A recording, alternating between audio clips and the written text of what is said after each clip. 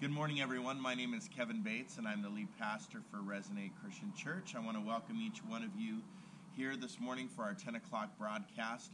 Wherever you are at in your world today, we want to just let you know that we love you and we care about you and we want to hear from you.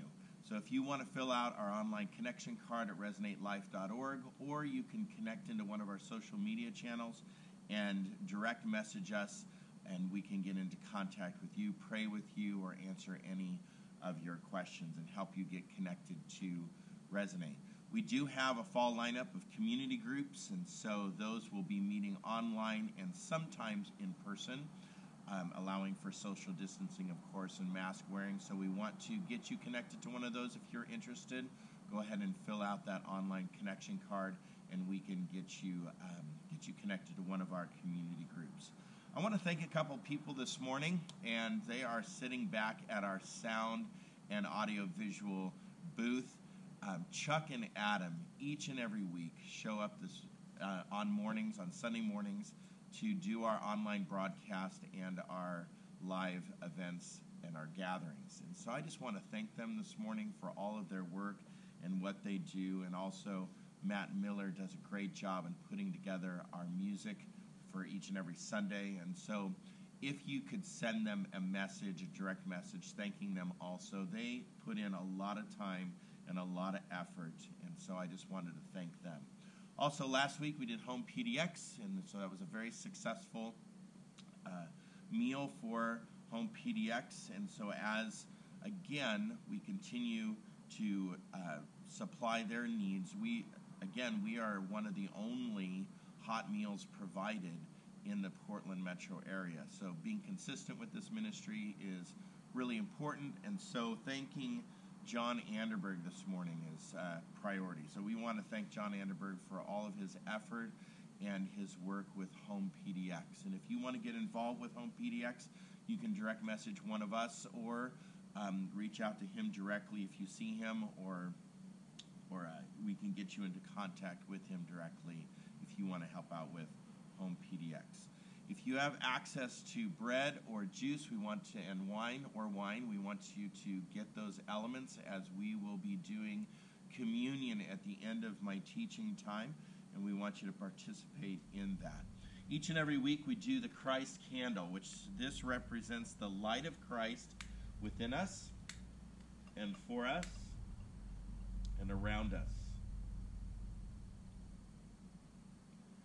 And even in our dark places, in the darkest of darkest places, we want just the reminder that Christ is the light within the darkness. And we might not feel or experience God in a moment, or in a day, or even in a season. We might be struggling, experiencing the presence of God. Yet the promise is that Christ is with us even in the darkest of times. Before we get started, I want to remind us of our mission statement as a church. We're a community that loves like Jesus, and we know that loving like Jesus will be strengthened when we are more deeply connected to these core values as a community: daily devotion, prayer, freedom from strongholds, serving the community, sacrificial generosity, sharing and knowing our stories, and also celebration. And those are our core values as a faith community. So as we start our short introduction of our sermon time, if you want to go get a Bible, and if you want to go, or a device, and if you want to grab your communion elements, you can turn up the volume on your device or your TV and go get those now. Today we are starting the book of Philippians. A fantastic book. I've preached on the book of Philippians before, and I always love to return to the book of Philippians probably just every couple of years, because it's an important book to talk about joy. It's an important book to talk about Jesus and his that he is God and also human, and the example of Jesus that he taught us to follow. So the book of Philippians is an interesting book. It's very powerful in the sense that it is a grounding in the basic also nature of God and the love of God. And there are key elements in the book of Philippians that are really crucial to our walk with Christ, our spiritual formation, and also just our growth and becoming more like Christ. And so the ideas of perseverance, the deity of Christ, and how to live, the topic of relationships and the church and the gospel and paying forward the gospel even in the face of our death. These are the important topics that are talked about through the book of Philippians, and today I want to start with the topic of relationships. And relationships are central to all through the book of Philippians and central to each and every other one of these topics that I just listed off. And so Paul elevates the idea of relationships right at the beginning of this letter when he is very thankful for the relationships that he has developed and he has. And he's sending words of encouragement to all of these people that he is partnered with, and sending words of edification and building up the people that he has visited, and then travels on and writes a letter back just to encourage them in the face of trial, in the face of persecution, in the face of poverty, as they are disconnecting maybe themselves from their norms and experiencing their own sense of stresses, their own sense of trials. And so he is, as he moves on and goes to other places, he writes these letters back. And if you can imagine being in an ancient world situation and you get a letter, and you get a letter that says, I thank my God every time I remember you. And just having those words from the Apostle Paul would just be completely edifying and encouraging. And so that is what this letter is about. And relationships, and him emphasizing relationships and thanking God for the relationships that he has. That is how he starts out, and it's central through the entire book. And so the scripture goes like this in verse 1, to all those in Philippi who are God's people in Christ Jesus, along with your supervisors and servants. May the grace and peace from God our Father and the Lord Jesus Christ be with you. I thank my God every time I mention you in my prayers. I'm thankful for all of you every time I pray, and it's always a prayer full of joy. I'm glad because of the way that you have been my partners in the ministry of the gospel from the time you believed until now. I'm sure about this. The one who started a good work in you will stay with you to completion in the job by the day of Jesus Christ. I have good reason to think this way about all of you because I keep you in my heart. You are all in my prayers. In God's grace, both during my time in prison and in the defense and the support of the gospel, God is my witness, and I feel affection for all of you with the compassion of Christ Jesus. What a wonderful just outpouring of love and the showing of care for this people group. And this is my prayer, that your love might become even more and more rich with the knowledge and all kinds of insight. I pray this so that you will be able to decide what really matters, and so you will be sincere and blameless on the day of Christ. I pray that you will be filled with the fruit of righteousness, which comes from Jesus Christ, in order to give glory and praise to God. So one of the values that I see right at the beginning is Paul's heart. He has the value that Jesus would be instilled in the hearts of people. And with that theme in mind, Jesus being instilled in the hearts of people, what does that mean tangibly? And how is that shown to the world around us? Well, first, I believe that because God is such a relational God, that he is in relationship even with himself, with the Trinity, he's in relationship with people. We have a personal relationship with Jesus, and so we know that in the spiritual realm that God is the central idea of God in his nature, and also the central idea of how God relates to people is just relationship, connection, intimacy, having that relationship with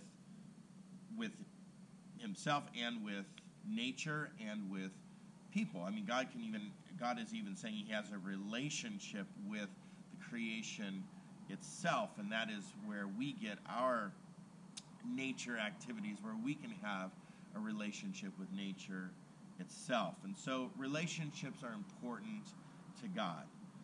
Not just for relationships' sake, but we have relationships with others that lead to growth and spiritual understanding. I have a unique relationship with each one of you. I'm your pastor, and that is a unique relationship. In our relationship, my priority with you, just like everyone's priority needs to be, is our spiritual growth and Jesus being the center of our lives. And we all can encourage each other to do that. I've been close to many of you. Our conversations go beyond just the superficial and, hey, how's it going? Great, thanks for asking type of pleasantry in the hallway. We've participated in life together. We've done things and celebrated your kids and my kids together. We've been transparent with one another about our hurts and our habits and our hang-ups, and even our hurts and habits and our hang-ups with each other. And some of you have literally saved my sanity in life. Relationships do that for our sanity, for even our mental health. When our team came together to plant Resonate, and we decided to move to Sherwood, there was a group of people that were very committed and very involved and worked day and night for this to happen, for Resonate to happen. Our team came together in that great sense of commitment. And that is what I see at a central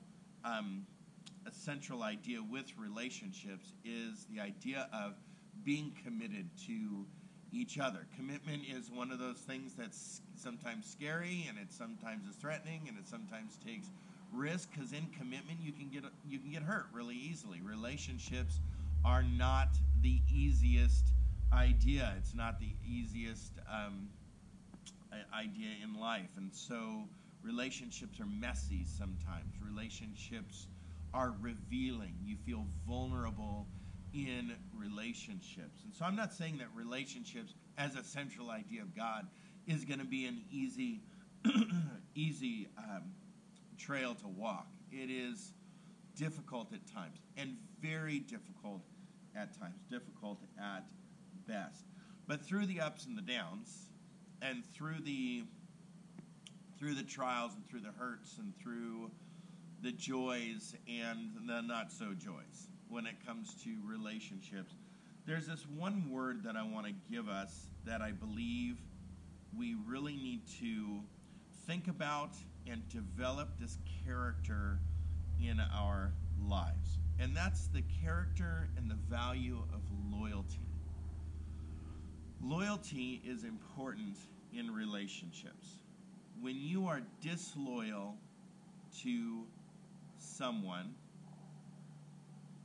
that is a lie to self and a lack of understanding of just life itself, I would say. When you betray a friend, and when you're disloyal to a spouse, or you're disloyal to family, or disloyal to the people that you're serving with, you probably just have a lack of understanding of self at that point, and the power of self, really, of how you can damage another person.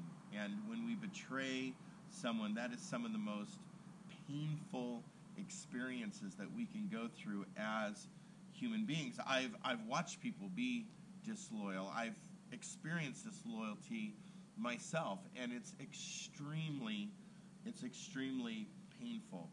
And I've watched many of you be very loyal, even when people are talking and gossiping and backbiting and saying stuff.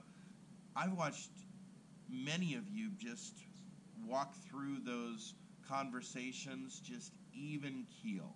That you have a sense of loyalty about yourself, and you understand yourself and understand others to the point that you're like, I'm not going to let these single stories about another person or these judgment calls of another person affect my love for that person. And so even though a friend or even though another acquaintance might be disloyal, I've seen many of you exercise the character of loyalty. I think that Jesus and his words in Luke 9 illustrates loyalty and followership really strongly. It says, Jesus said to everyone, all who want to come after me must say no to themselves, take up their cross daily, and follow me. All who want to save their lives will lose them, but all who lose their lives because of me will save them. So a lot of our disloyalty in relationships comes because of selfishness. When we have self at the center, when our worlds are centric on self, that is when we run the risk, really, of being disloyal to other people. So when the Bible says to lose yourself or to think of others greater or to say no to yourself, that really sets up the environment to be loyal to the people around you, loyal to God and loyal to others. So I would say that I, at the center of my world, puts me at ultimate risk of betraying the people around me. And I see that through Scripture, all through Scripture, that when selfishness is at play, disloyalty is at play as well. So he talks about being a follower of Jesus and this idea of followership. Well, followership is a tough act, and it's a tough act to follow, right? It's a tough act, and followership means that you have to lay down your preferences and your desires and maybe even some of some of your priorities that you might seem are more important. We might have to reprioritize. And life many times acts out in a way that we are forced to reprioritize so that loyalty and followership and relationships become central again. So, for example, if somebody in your life got sick, if somebody in your life got into an accident or got hurt really bad, all of a sudden our priorities and what we think is important shifts. It changes to where I refocus on giving to their needs and providing meals and showing up and being present in their lives. When we go through trauma, that a lot of times reprioritizes our lives to be more loyal and to be more caring and to have more of a radical sacrifice and a radical love and radical generosity. I use that word radical because it takes sometimes radical moments to change our generosity, loyalty, love, and care to a radical form. And Jesus is calling us to that radical form of love. He's calling us to that radical form of relationships. And that takes putting down your selfish desires. And he says, put those down and follow me. We know that in all relationships, there is a time to lead and a time to follow. And that is almost moment by moment.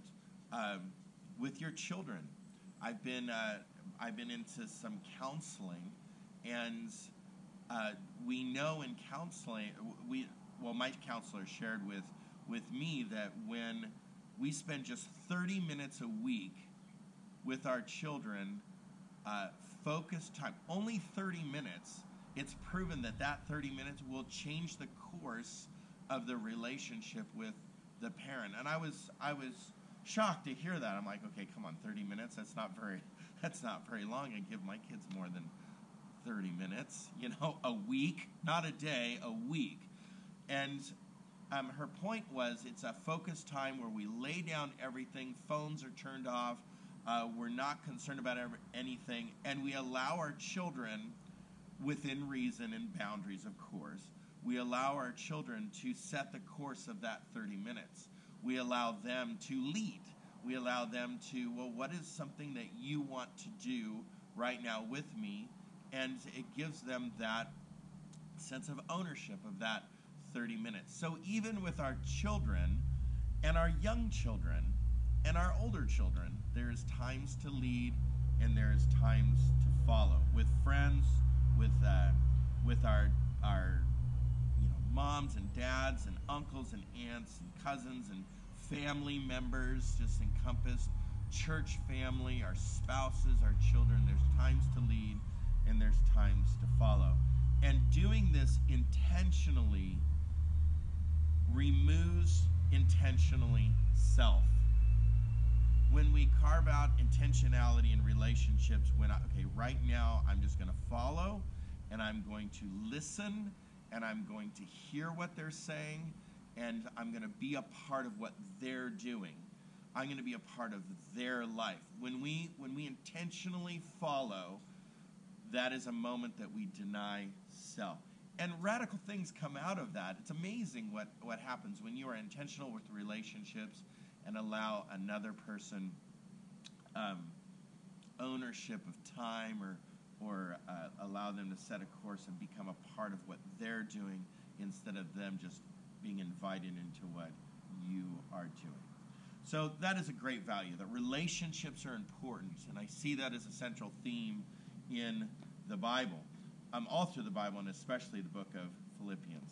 Another idea that Paul calls for in relationships, not only specifically followership, leading and following, and having a balance in that, but he also calls to this idea in the leadership category of coaching, that we are to mentor. Some of the old words that we used to use are mentorship, or like the big brother attitude towards another person, that we are partnered with our relationships in a sense that we can coach and be coached in our lives. And this is a very important piece of healthy relationships. Some people call this teachability.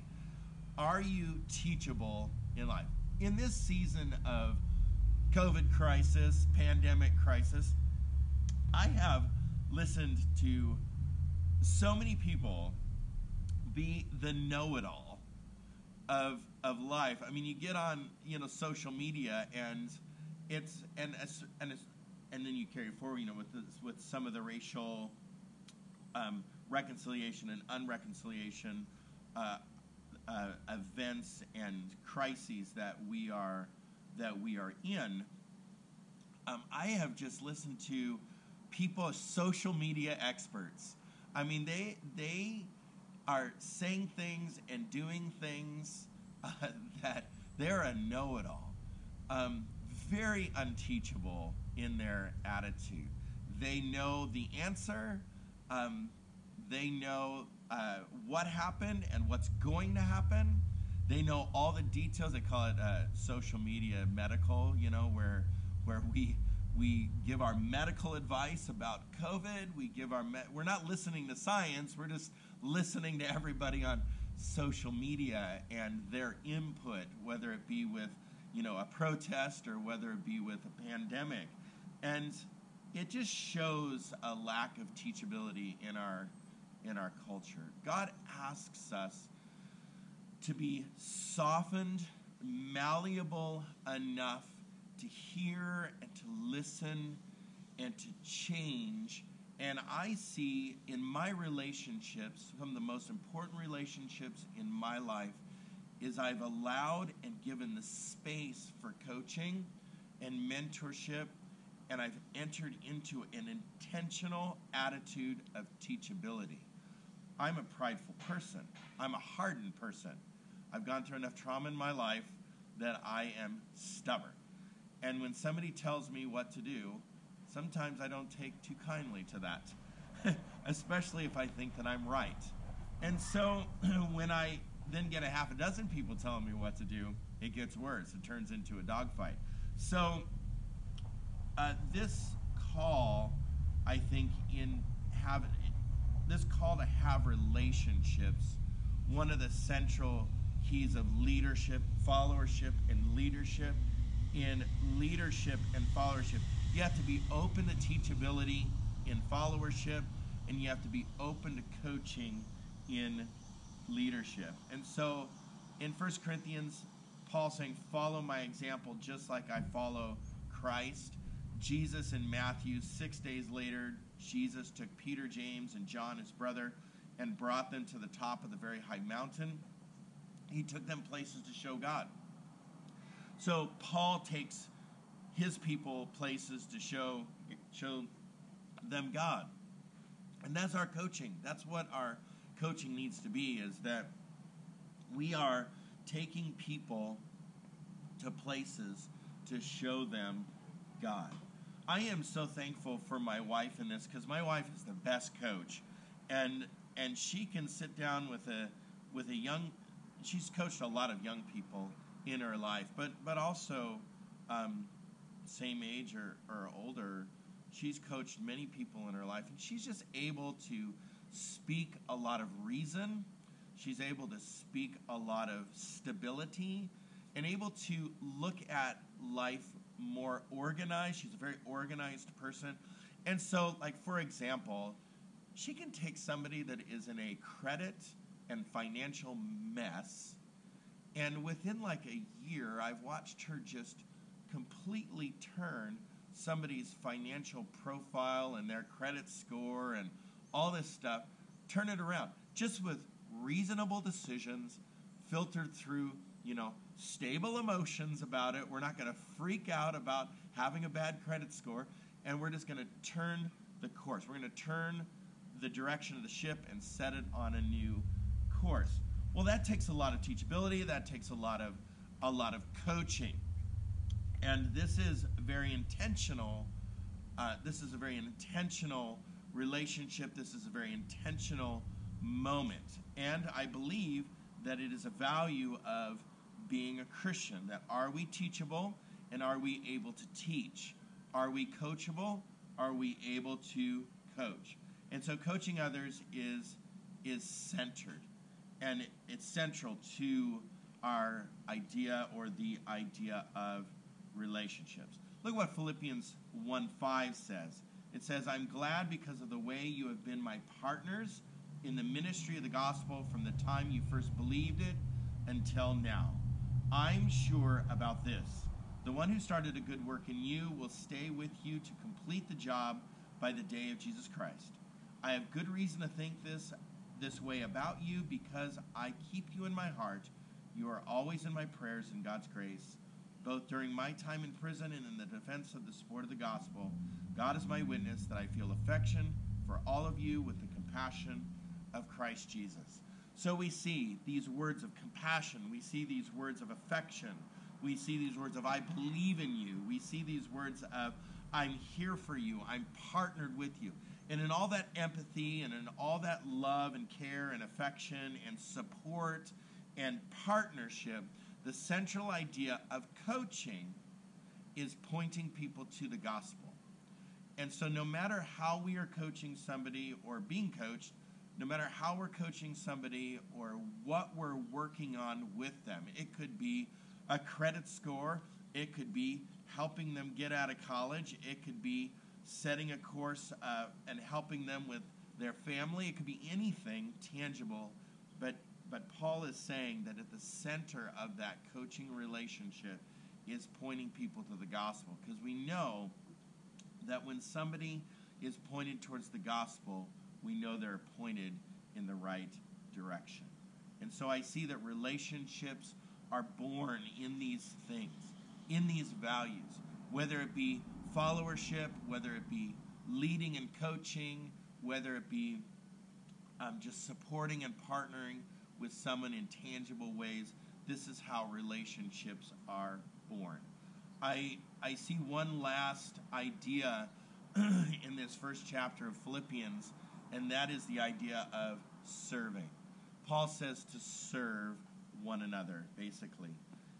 When you hear that the greatest among you must be a servant, when you hear that in Matthew, that idea of service, we always, well, not always, but we think of like working together, or we think of doing a task together. I would say that's part of it. There are acts of service, like in our love language, when we do something for another person as an act of service or an act of task. That does show love. But yet, a lot of times we can't do something tangible for another person in a task. So maybe you can mow somebody's lawn, but most of the time you can't. And so I would say that there are some ideas that I came up with for this morning, some tangible ways that we can serve in relationships. One thing is keeping our words accountable. One of my failures in life has been in my own hurts, because people haven't held their emotional pain or my emotional pain sacred. Sometimes in my life, I haven't held other people's emotional pains sacred. Because that's happened to me, I have done that to other people. So using some of the greatest hurts in somebody's life in an argument, or using something of what they said, to get at them in a fight or an argument or a disagreement or something. And as embarrassing as that is to confess, that it's like, oh, wow, that's not safe.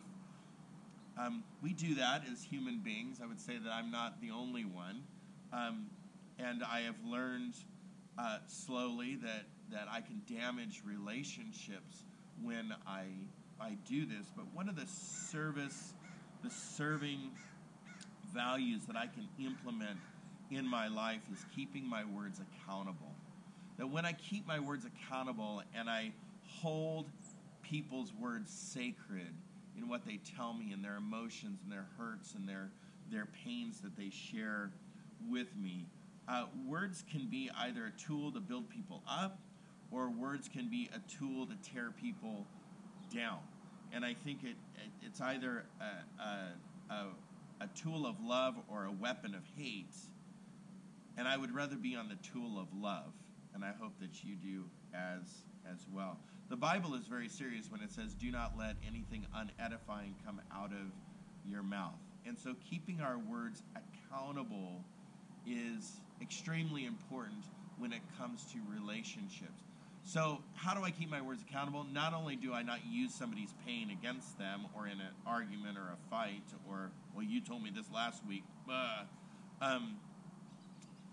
not letting anything unedifying coming out of our mouth means that edifying things will come out of our mouth. So one of the pieces of accountability is not just being like resistant to unedifying things, or chiding somebody or making fun of somebody. Okay, I don't make fun of people, and I don't I don't do what Kevin's done in his life, and I don't say things that are mean. But do we say things that are nice? And do we affirm? And do we build up with our words? And do we know how to say thank you? Do we know how to really carve out an attitude of thankfulness? So that's words, but then also acts. Like, how do we do random acts of kindness? And I believe that, yes, you can do big random acts of kindness. You can remodel a house if you wanted to. Help somebody flip their life around in acts of kindness. Or you can do something simple, like buying somebody a cup of coffee, or bringing somebody a cup of coffee, or bringing somebody a small gift of some kind, or making sure that you remember important days in people's lives. There are very important days in my life that when people don't remember those days, I hurt during those days. I wander in my mind. Gosh, does anyone remember my pain? Does anyone remember that that's an important day for me? So I think that in random acts of kindness, there are smaller yet very impactful. On certain days of my year, don't buy me anything all year long, but call me on that day and tell me that you're praying for me. Makes my year. So I look at those kinds of random acts of kindness, and I ask myself, well, this week, what are some things that we can say and things that we can do that show service and kindness and relationships can be born? So whether it be that we are learning the skills of followership or of coaching and leadership, whether we're learning to partner well with people around us, learning to speak and be spoken to in a manner that builds up, or whether it be doing small, tangible acts or remembering people's days or the certain situations in their life. Maybe there's some things that you can do this week so that relationships can be born in your life in a very Christ-like and loving way. Let's take communion to remember this. Jesus sat around a table and said, "Do this in remembrance of me." He says, "This is my body and this is my blood." And he says, remember what happened on this day. And today, Jesus, we do remember that you gave your life for the world.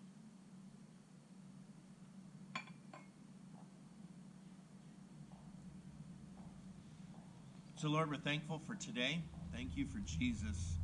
Lord, help us to always focus on Jesus and that Jesus would be the center of our life. Lord, help us in our relationships. Help us to grow in the skill of relationships. Lord, we love you. In Jesus' name we pray. Amen. On some happy notes, I just want to give happy end notes. I want to give a couple of announcements this morning. Oliver Dean Flug was born 8 pounds, 10.6 ounces on Saturday morning at 6:30 in the morning. So Oliver Dean Flug, that is Jacob, Pastor Jacob, and Bethany, their new baby. And so they are coming home soon. And so just welcome them back into our family with a new baby and a growing family. And so we are praying for them and very excited to meet their child in the coming weeks. Also, we do have a men's cookout Sunday, September 6th from 6 to 9:30 p.m. And so look at the invites on Facebook. There is an invite on Facebook for all the guys in our church for the men's cookout. Bring your own meat, bring your own drink, and let's come together and fellowship together here right on this patio. Resonate, we love you. Thank you for joining us this morning, and have a wonderful, wonderful week. Take care. God bless you.